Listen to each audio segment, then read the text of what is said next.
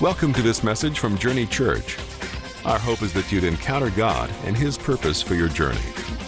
Be sure to visit us online at www.journeykc.com.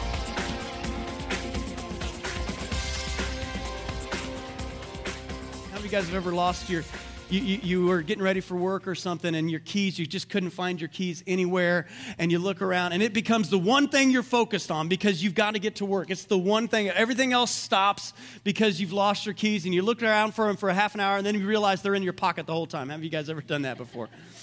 Yeah. There's some scriptures in the Bible, some stories in the Bible that Jesus told. We call them parables. They just simply mean stories about some people who had lost some things. And in Luke chapter 15, we're going to start there first. Some of you guys are familiar with this story. It says, "What man of you having 100 sheep, if he's lost one of them, does not leave the 99 in the open country and go after the one that's lost until he finds it? And when he's found it, he lays it on his shoulders, rejoicing. And when he comes home, he calls together his friends, his neighbors, saying to them, 'Rejoice with me, for I have found my sheep that was lost.' Just so I tell you, there will be more joy in heaven over one sinner who repents than over 99 righteous persons who need no repentance." What he's trying to paint a picture here is that there are certain times in our life where everything else shuts down. And there's certain things in our life that rise above everything else, where they become the one thing. And it doesn't matter if you had 99 other sheep, but there was one that was lost, and it became all priority. Next story that he tells is right after this. He says, "Or what woman having 10 silver coins, if she loses one coin, does not light a lamp and sweep the house, seek diligently until she finds it? And when she has found it, she calls together her friends and neighbors, saying, 'Rejoice with me, for I found the coin that I had lost.' Just so I tell you that there is joy before the angels of God over one sinner who repents." Then he goes into that next story, which many of you guys have probably heard before, the prodigal son story, about the son who strayed away and then came back. What he's trying to paint a picture here is that there are certain times in our life, there are certain things in our life that are so valuable, they're so valuable, that they begin to affect, they begin to rearrange how we do things, when we do things, and why we do things. There are some things in our life that are so valuable that it begins to rearrange when we do things, how we do things, why we do things. And Paul, the Apostle Paul, in 1 Corinthians 13 is going to tell us one of those things that becomes so valuable that it begins to rearrange when we do things, how we do things, and why we do things. So let's look at this in 1 Corinthians chapter 13, verse 1. "If I speak in the tongues of men and angels, but have not love." You see, love is one of those things that's so valuable that it rearranges when we do things, how we do things, why we do things. You could have all these spiritual gifts we talked about last week, but if you don't have love, I'm just a noisy gong or a clanging cymbal. In other words, you may, in your own mind, you may sound great, but to everyone else, you're just annoying. How many of you guys have a friend like that? I mean, they think they're great, but everyone else knows this is the annoying friend, right? They don't get invited to things. They wonder why. It's because they're like that clanging cymbal. Well, some people are like this spiritually, is what he's saying. "And if I have all prophetic powers, and I understand all mysteries and all knowledge, and if I have all faith," all these are great things, aren't they, by the way? I mean, these are great things to have spiritual gifts and faith and all these things. "If I have faith to move mountains, just like Jesus talked about, but I don't have love, I'm nothing." These are pretty strong statements, aren't they? I mean, you could be doing a lot of things right, and if you don't have this one thing, then it just doesn't count for anything. If I give away all I have, if I'm like the rich young ruler that Jesus talked to and he said, "Give away everything you've got," or if we were like the book of Acts church and we just gave away everything we had to help the poor, but we don't have love, it doesn't count. That's what Jesus is saying. Or that's what Paul's saying. Isn't that amazing? How you take out one thing out of the picture and it changes everything. It says, "Even if I deliver my body to be burned, if I become a martyr for Jesus, but yet in the martyrdom I didn't actually have love, I was just going through what I'm supposed to be doing and I'm just begrudgingly, if I have no love, it doesn't even count." This is pretty strong words. He says, "I gain nothing." So this is the one thing that he talks about here, that it begins to rearrange our priorities of how we do things, when we do things, why we do things. So the question I have for you this morning is, how intensely are you pursuing love? See, we pursue a lot of other things, but how intensely are you pursuing love? How valuable is love? You know, a few months ago, I went on vacation. I went to Florida, and if I went down there and on my way back, I realized that I had left my sunglasses there on the beach. Halfway back, I'm in Nashville, Tennessee. Do you think I'm going to go back for those sunglasses? No, they were $5 at Walmart. I'm not going to go back for those sunglasses. But if I got halfway back and I got back to Nashville and I realized I left one of my kids there, you guys know if I'm a good dad, I'm probably thinking something like that, because every good dad would say, well, I've got 4 more kids. What's one? You know, what? Yeah, I got 4 more because I have 5 kids. And so, no, that's not what would happen, would it? I mean, everything would stop. We would turn around. It wouldn't matter what was on the calendar. It wouldn't matter how much gas money it took. Everything would stop, and we would be turning around, pursuing that. I mean, what does it matter what kind of vacation I have or how much money I have? If one of my kids were there and I had left them, all of a sudden it becomes a one-thing priority. Paul is saying that love is like that. That it's a one-thing, that it ought to stop you in your tracks. And here's what I want you to catch this morning. The intensity of the search is determined by the value of what's lost. If my sunglasses are lost, I'm not searching very intensely for them. But if one of my kids are lost, everything's on, isn't it? And I become extremely intense, and it's based on the value of what's lost. Now, here's the question I have for you today. How valuable is love? You know how valuable it is by how intensely you're pursuing it. You see, and we can also measure other things in our life, how much we value them, whether it be career or sports or relationships, whatever it is, by how intensely we're pursuing them. The intensity of the search is determined by the value of what's lost. How valuable is love? Because here's the truth, guys. It's easy for us to misplace our love, isn't it? It's easy for us to look back one day and realize, oh, I left my love on vacation. I came back to work and my love was down on the beach somewhere. And it's easy for us to put our love in other places. 1 Corinthians chapter 13, verse 13 at the very end says this, so now faith, hope, and love abide, these 3. But the greatest of these is love. What he's saying here is this, that love is one of the few things that will last into eternity. Your career won't, money won't, possessions won't, your accolades won't. Love, faith, hope, and love, these are some of the few things that will last into eternity. Most things won't. These are one of the few things. It's one of the things that needs to last. And so we need to turn a love that's lost in our life into a love that lasts. How many of you guys would like to hear a little bit more about how to have a love that lasts? Because I want to give you 3 things I believe that are characteristics of a love that lasts. First one is this. A love that lasts values people over mission. Whatever your mission is. If it's a job, if it's a hobby, if it's a cause, if it's a whatever. Values people over mission. If we look at the last verse in 1 Corinthians chapter 12, which we looked at last week, and then we go to 1 Corinthians 14, obviously, surprise, chapter 13 is in the middle of those, right? But here, I'm going to read them back to back as if chapter 13 was not there. Here we go. But earnestly, this is starting in chapter 12, and we'll end in the first one in 14. But earnestly desire the higher gifts, and I will show you still a more excellent way. Pursue love and earnestly desire the spiritual gifts, especially that you may prophesy. Here's what most people do. The pursuing love is an afterthought. Most of us, it says to earnestly desire spiritual gifts. Most of us desire or pursue gifts. We pursue a cause, we pursue a career, and then we desire love to go along with it. That's opposite. We're told to pursue love and then desire these other things. We've got it backwards. We've got it upside down because it's easy to misplace our love. You see, in their culture, in the Corinthian culture, which is, back at the city of Corinth, Paul had planted a church in the city of Corinth. That's why this book is written. And in their culture, they had something like the Olympic Games. It was second to the Olympic Games, the Isthmian Games. And there were athletes there training all the time. There was a lot of things going on for athletes and Olympics and sports and all that stuff. It was easy in that culture for them to get sidelined and put their love in a sport.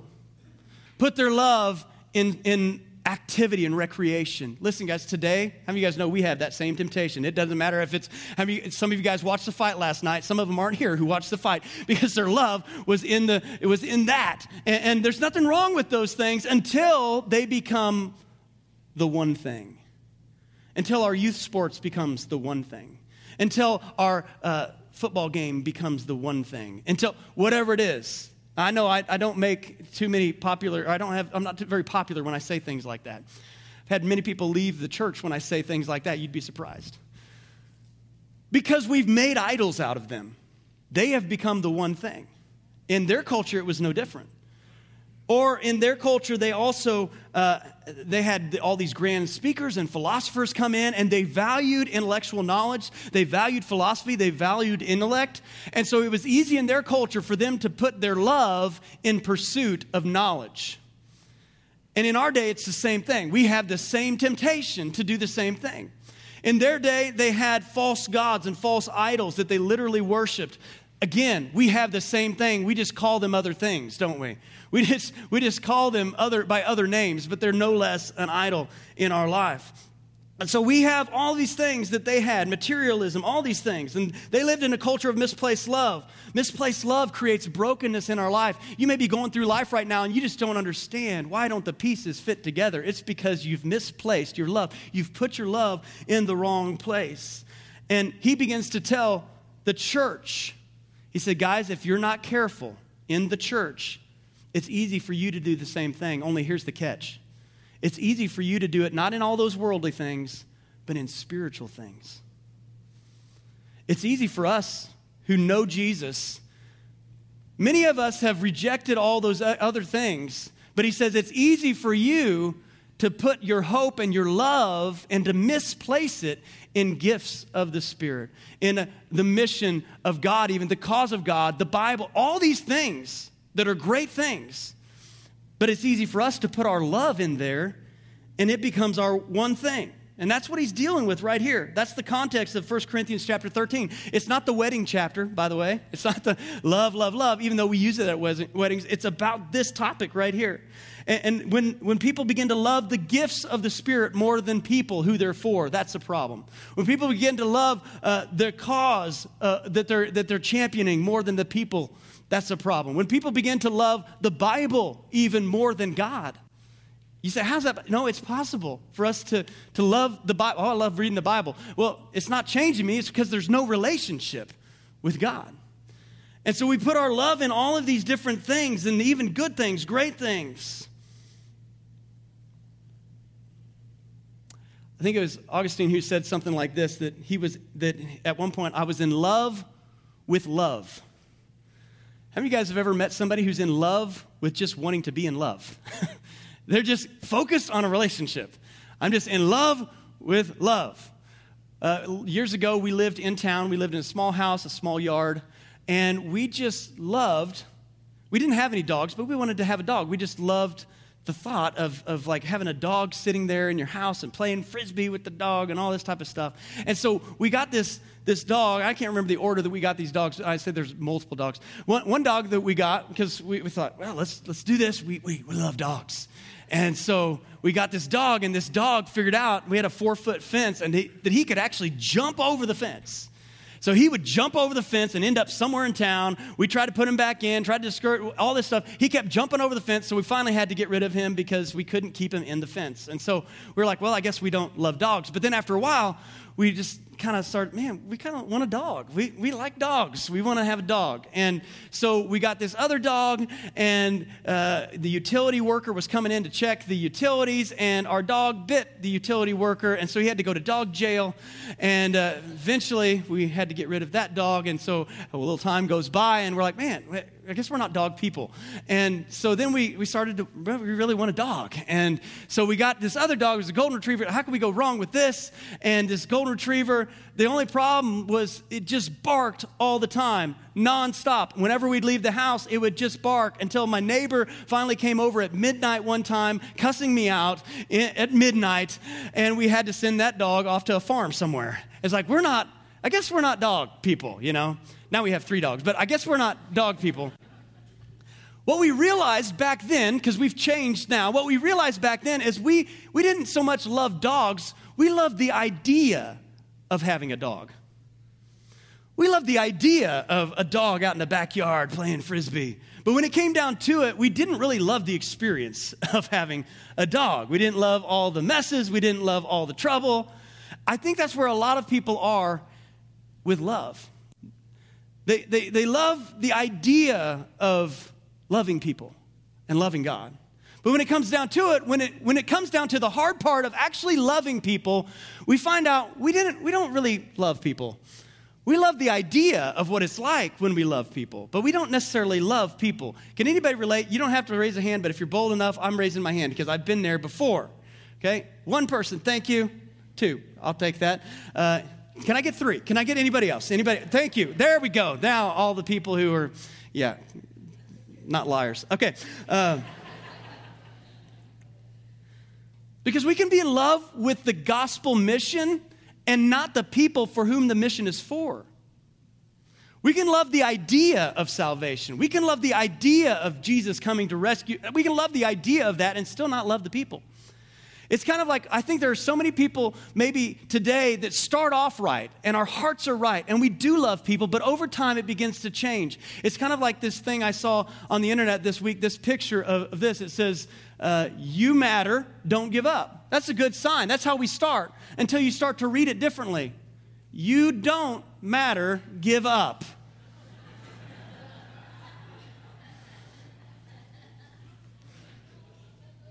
And I think that's what happens over time to a lot of us. We start off with the right heart, but then something happens. We begin to misplace our love and we put it in places it ought not be. Love that lasts loves people over the mission. And we have this idea, and here's what Paul's really trying to communicate throughout this letter. In all of your doing, don't forget who you're being. You're doing a lot of things. I know everybody here is busy. Everybody here is doing a lot of things. In all of your doing, don't forget who you're becoming while you're doing. Because what's really important is who you're becoming, not what you're doing. And love that lasts, the God kind of love, it's all about who you're being, not what you're doing. Because what you're doing doesn't mean anything if there's not love. If there's not love. All right, the second thing about love that lasts is this. Love that lasts moves us beyond emotion into action. Now, we have trouble understanding love because it's an overused word. We think of like unconditional love, and we think unconditional love sometimes means that, well, we should never confront people or challenge people or tell them what they're doing is wrong. We should just unconditionally let them be how they are. And we just unconditional love. Well, that doesn't apply to other areas of life. You say, well, it's loving just to unconditionally love people and not ever challenge people. And so we have this misunderstanding. If we apply that to some other area of our life, like the highway, like driving. How many of you guys have ever, you thought, well, maybe I just had to have unconditional love for people. And we don't do that with our laws. We just say, well, it's loving to let people just drive however they want, however fast they want. No, because that's not real love. We know that there needs to be some boundaries, so we have misunderstandings. In our culture today, right now, one of the big misunderstandings is that love equals tolerance. Well, if you don't agree or agreement even, and we have that big buzzword of tolerance and tolerance, as if somehow that's really the deepest meaning of love, is that if we really love people, that we will tolerate them however they are and whatever lifestyle they have and whatever they choose to do with their life and whatever it is, that we think love equals tolerance. But in our deepest heart, we know that's not what really love is. I mean, last year, my wife and I, we went on our 20th anniversary, went on that trip to Colorado. We went there, had a great time. We sat down for our anniversary dinner. And if I would have sat there at that moment, 20 years of marriage, and I would have looked her in the eyes and said something like this, just to express how much I loved her. I said, honey, I tolerate you.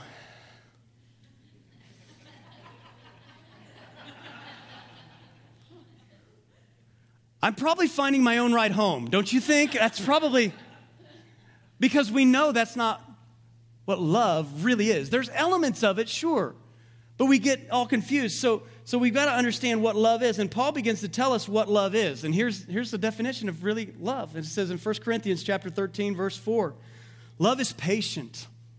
Love is kind.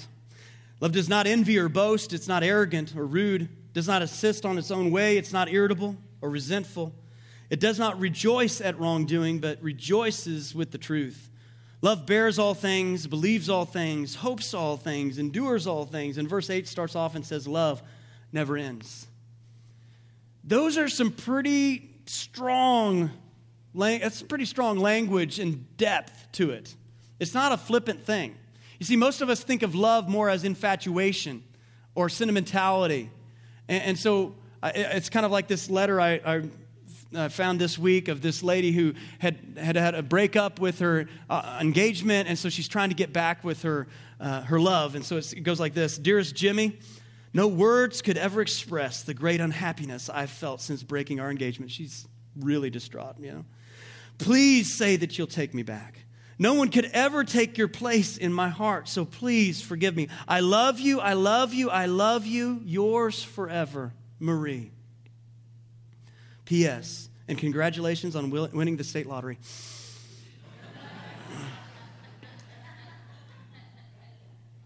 Because we're based more on emotion, right? Our love is more up and down based on our emotions than it is on what Paul just talked about here. Because I think a lot of us grew up with this picture-perfect fairy tale version of love, this even romantic love, if you will, the Disney version of love, I call it. The fairy tale version, which you know what a fairy tale is. It's a lie, okay? It's a lie. It's not true.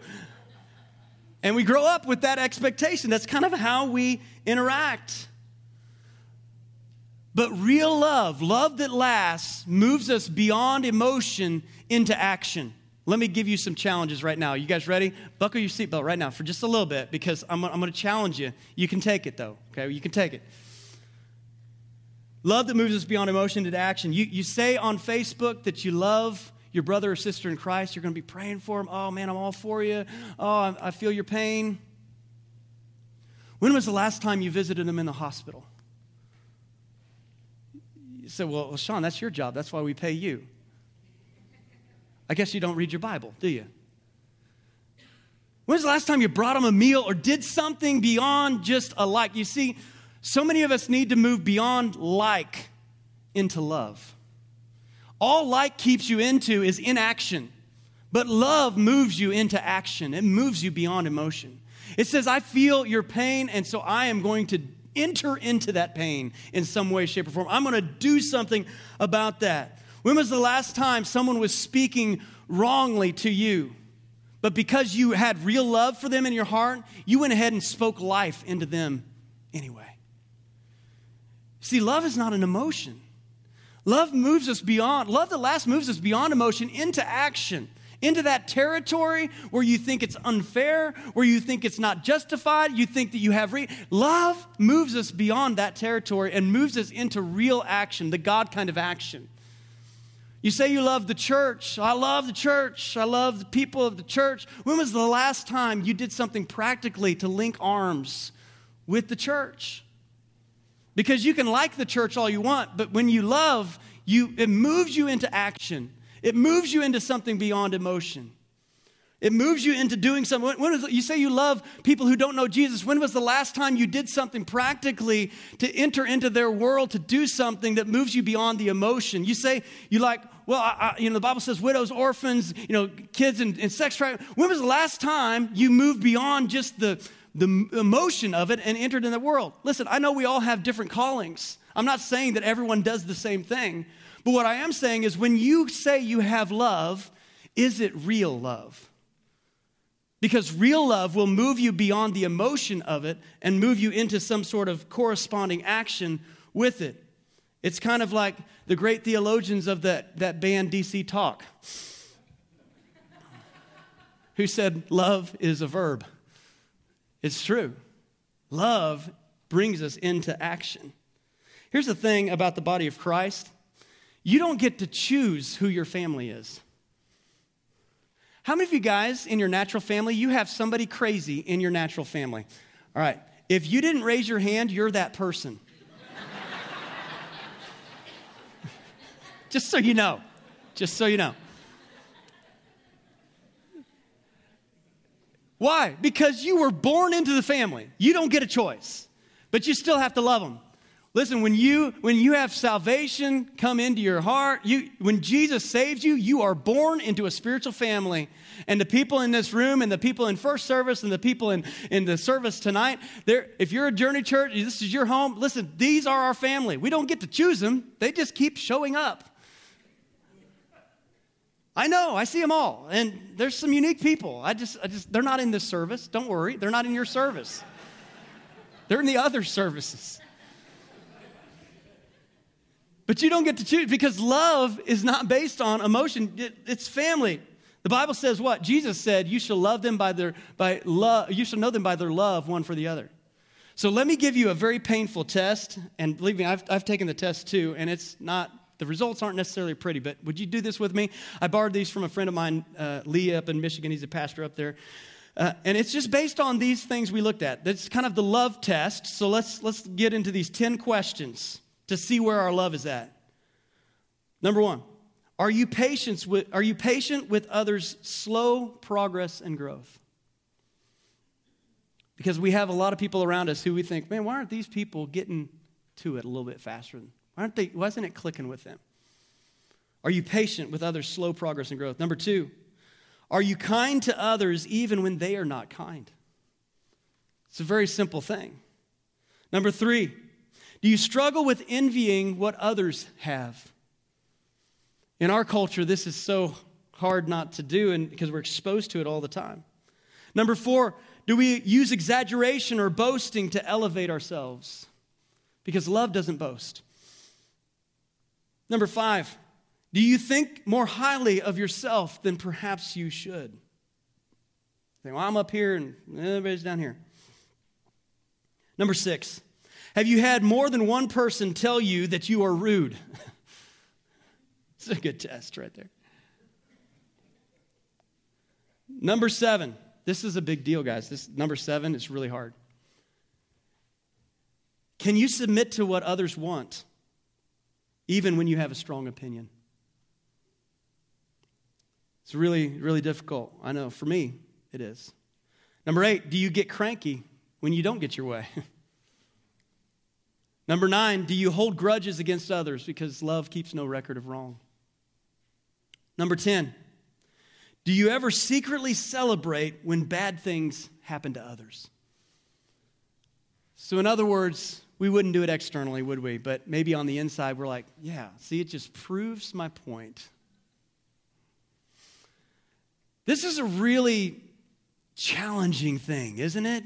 It sounded so flowery, right, at the wedding. But here it sounds a little bit more deep, right? It sounds a little bit more like there's a lot more meat to this. It sounded so poetic. Now it's hitting me at where I don't want it to hit me.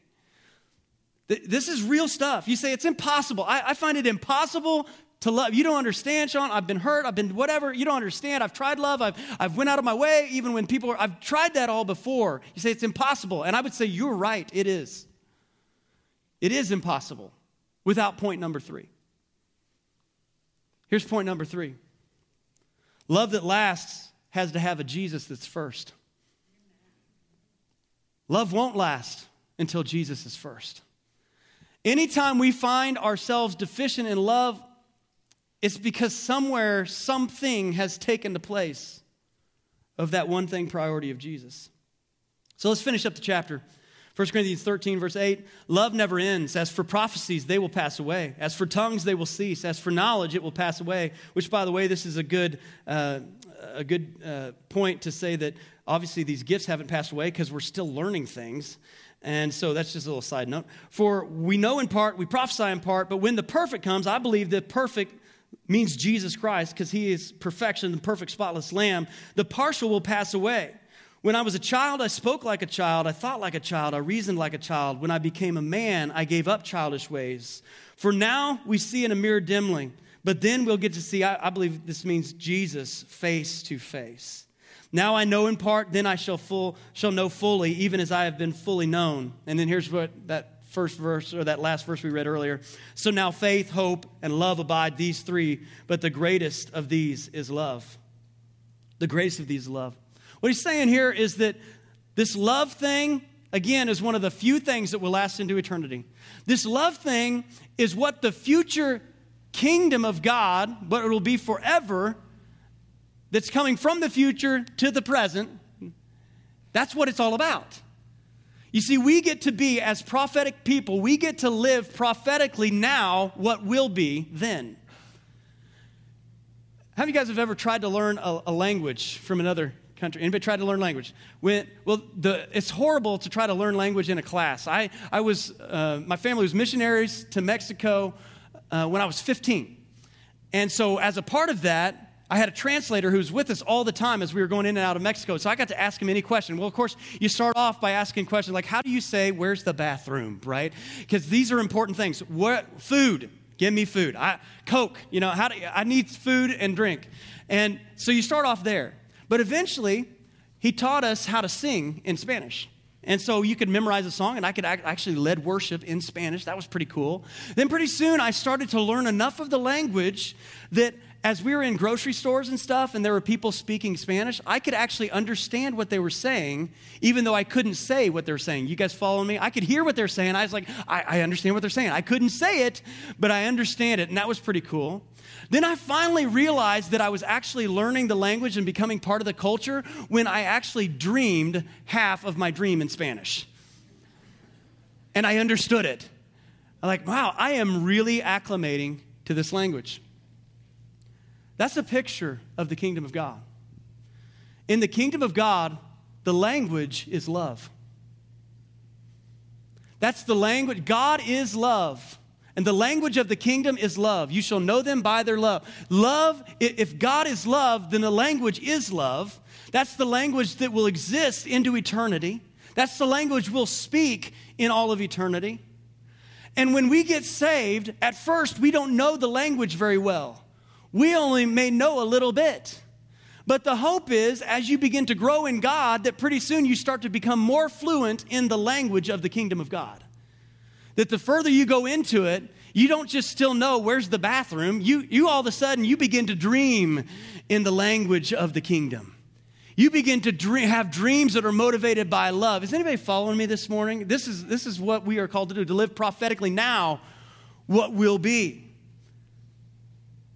And here's what God is. God is love.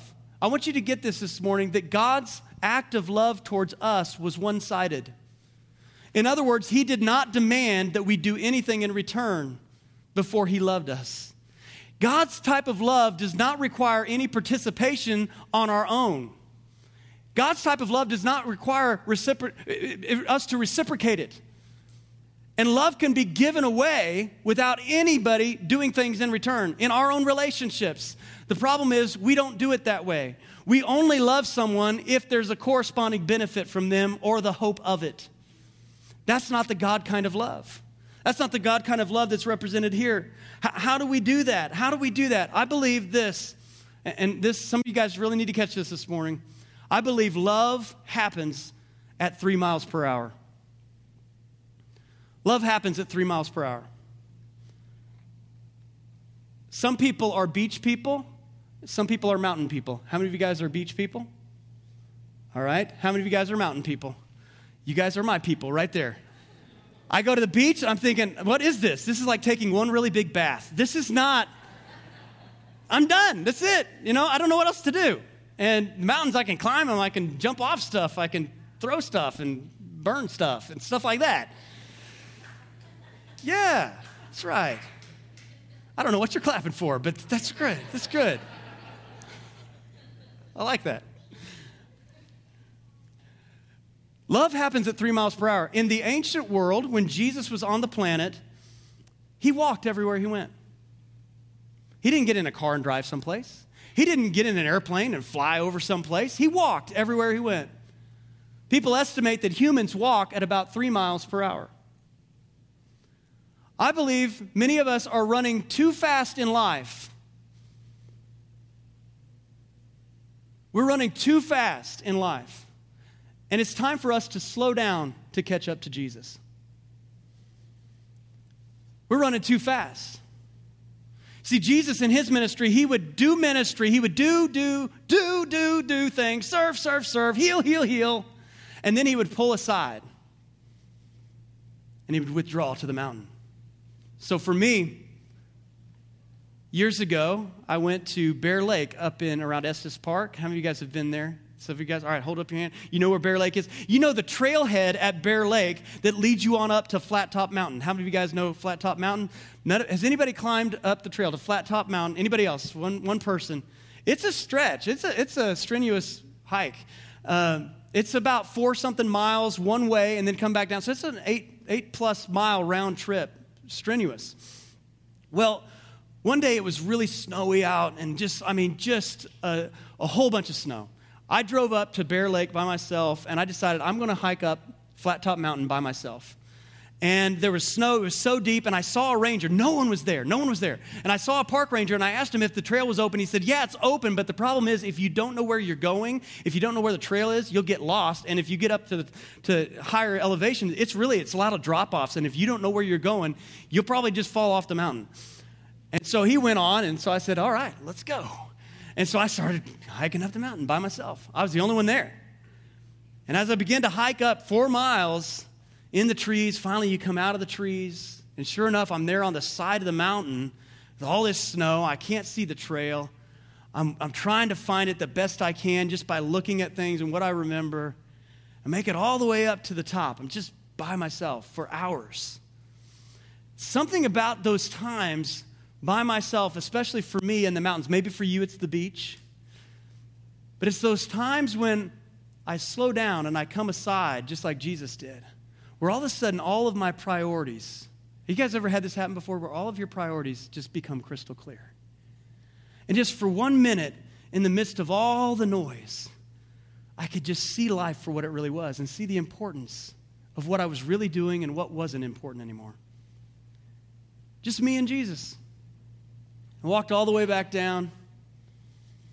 And I think it's those, our pace and our space affect our race sometimes, don't they? It's like how fast we're going and how dense we're living affects those priorities. It affects that Jesus being first in our life. We think faster, more. God thinks slower, deeper. Have you guys ever noticed that it's harder to, let me put it this way, it's easier to be rude to people when you're moving fast, isn't it?